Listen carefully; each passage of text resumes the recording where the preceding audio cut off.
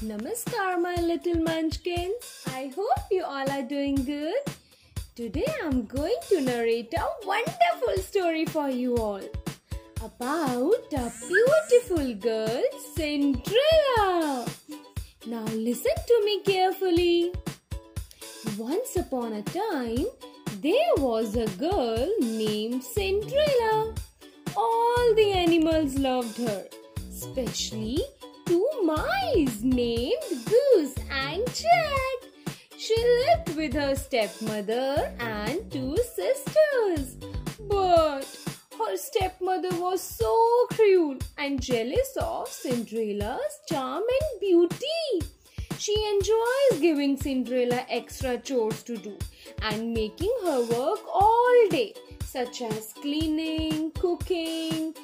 But Cinderella tried her best to make them happy. One day, a messenger arrived with a special invitation. There was going to be a royal party at the palace. The king wanted his son to find a bride. Every young woman in the kingdom was invited, including Cinderella.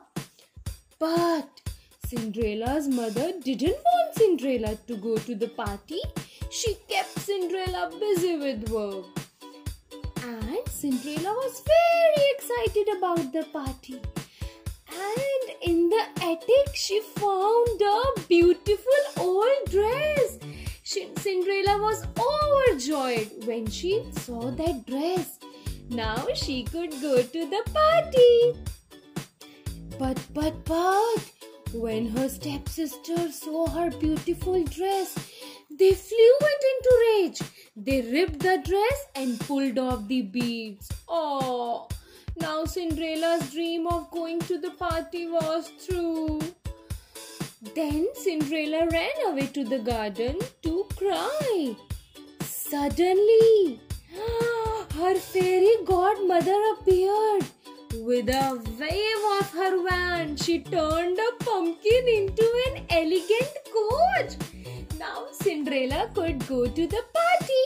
But her dress was still ruined. Then baby boo baby abracadabra, said the fairy godmother, waving her wand again. Cinderella was now wearing a beautiful gown and sparkling glass slippers.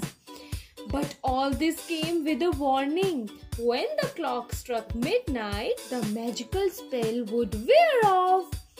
She was looking so beautiful. At the party, Prince Charming could not take his eyes off Cinderella.